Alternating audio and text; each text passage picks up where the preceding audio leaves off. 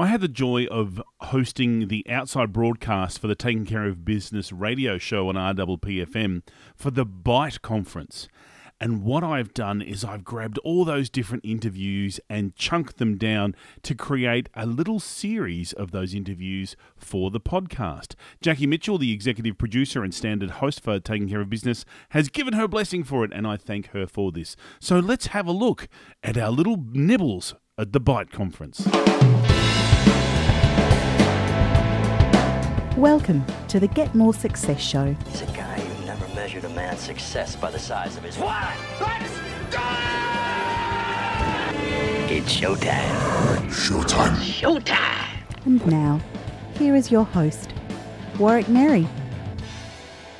All right, you're here on the RPPFM outside broadcast. We are now going to our next fabulous guest.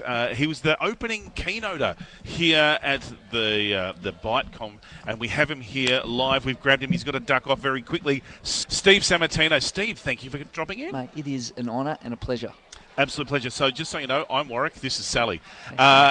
So you were talking about all things fabulous and futuristic in there. And this is the kind of guy who does amazing stuff with Lego. He's put a Lego space shuttle in space. He's put a Lego car on the road powered only by air. But more importantly, he's talking about what the future holds for us. So for businesses and people who are listening in, what do we need to be aware of going into our future? Yeah, so the most important thing is to have the courage to embrace the tools that are already here. Right. Here's the really interesting thing is that we have technology and business that is already here that can change the way we do things, but humans, we're creatures of habit. And so often everyone says to me, Steve, what's the next big thing? And I can tell you 10 of the next big things that are going to happen and change the world, like talk about the impact of autonomous cars or drone delivery or blockchain or artificial intelligence. But the business hack of all time is to be the person that has the courage to implement the technology that's already arrived, because there's always a lag effect. One of the things that I'm so bullish about for the region and the peninsula is the fact that for the first time in history, we have the business technology to work from anywhere. 70% of people in Australia work in information jobs. But you know what we do? We battle traffic jams and drive to the city, which is just a waste of time because we've already got the tools we need at home. And so what I want businesses that aren't right in the city, places, like the Peninsula, an hour or two away from major cities, is to start to challenge themselves and say, hey, we're not second tier. You know what? We can do everything a city can do and more, and we're a beautiful place, and we've got all these other advantages that they don't have. The number one business tip right now is embrace the technology and grow in your local area. Live and work where you do business. E-commerce is open to anyone in the world. Yeah. Own the monopoly of the things you're good at, and just, we need like a bit of a shift here. We need to start being so city-centric. Because that's the challenge, isn't it? There's a lot of people who say, I want to work from home, I want to telecommute for a better word, but they're like, but my bosses won't let me, or my company won't let me, because there's a lot of bosses who I want to see bums on seats, for more of a technical term.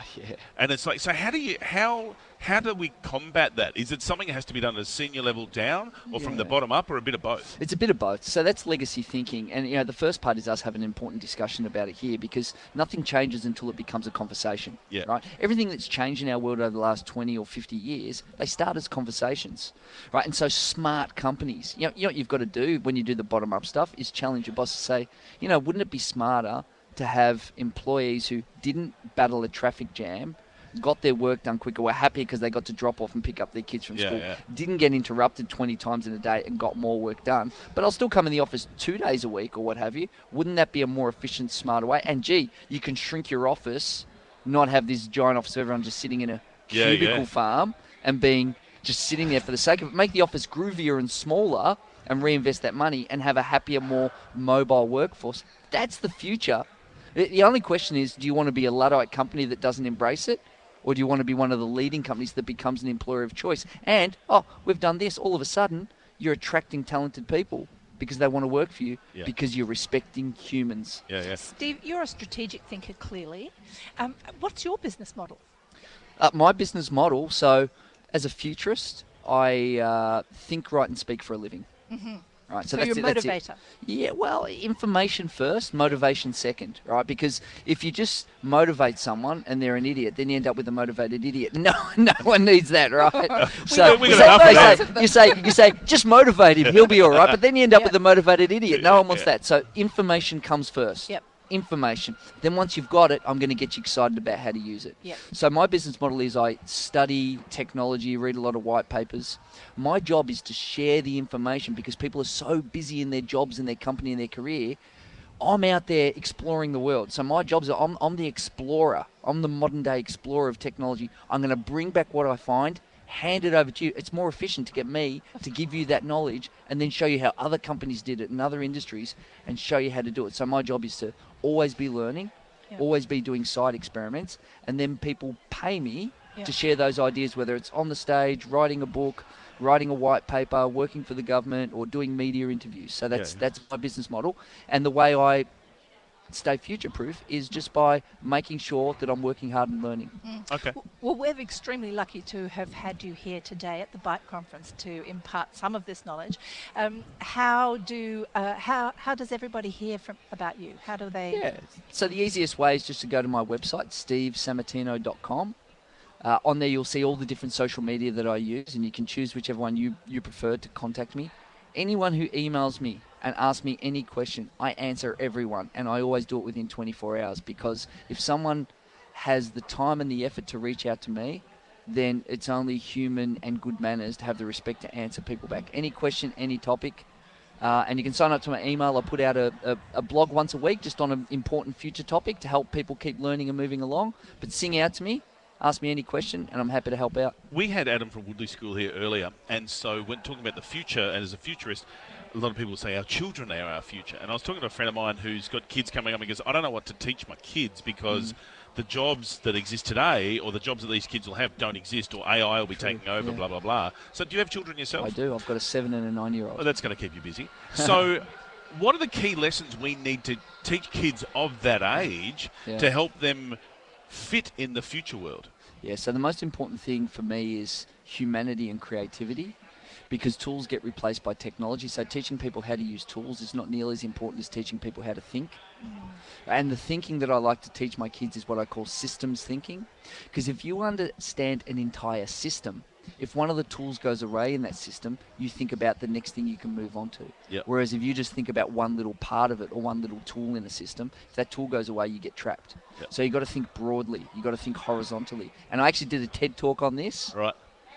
And it's what to teach your kids. So you can go and you can find it on my website, stevesammartino.com, and you see my TED talk, entertaining, and it's exactly what I taught my daughter to show her how to think about the future, and it changed my life and it changed hers in the same That process. sounds fantastic. Fantastic. I'm going home to watch that. So heading over to stevesammartino.com, not samsammartino.com. You must get the redirect on that just so that the people like me who get Actually, your name I off haven't to done that.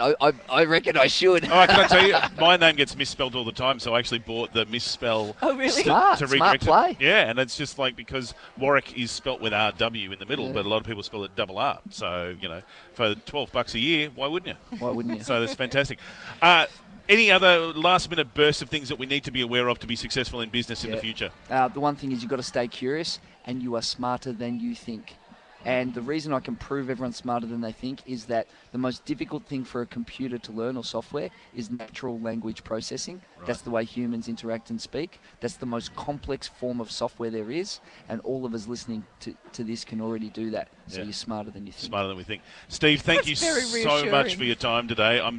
I've just bumped myself up a few IQ points. I'm going to go home, be curious, and get on with things. Good on you. Thank you so much, Thanks and thank so you so much. much Thanks for for having me. speaking here at the Byte Conference. Absolute pleasure. You're listening to RPPFM at our outside broadcast here at the Smart Byte Conference here, and proudly brought to you by our key sponsors, Xero, Smart Business Solutions, the Frankston City Council, NAB, and Synergy 8. We'll be right back with another great interview shortly.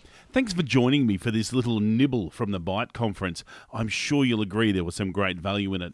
I look forward to having you back on the Get More Success show next time. Thanks for listening to the Get More Success show with Warwick Merry. Continue the conversation with other successful people over at getmoresuccess.com. That's where you'll find all the show notes as well as a link to our Facebook group that we'd love for you to join. GetMoreSuccess.com is also where you'll find all the information you need to connect with me, your host, Warwick Merry. Thanks for listening, and until next time, enjoy your success.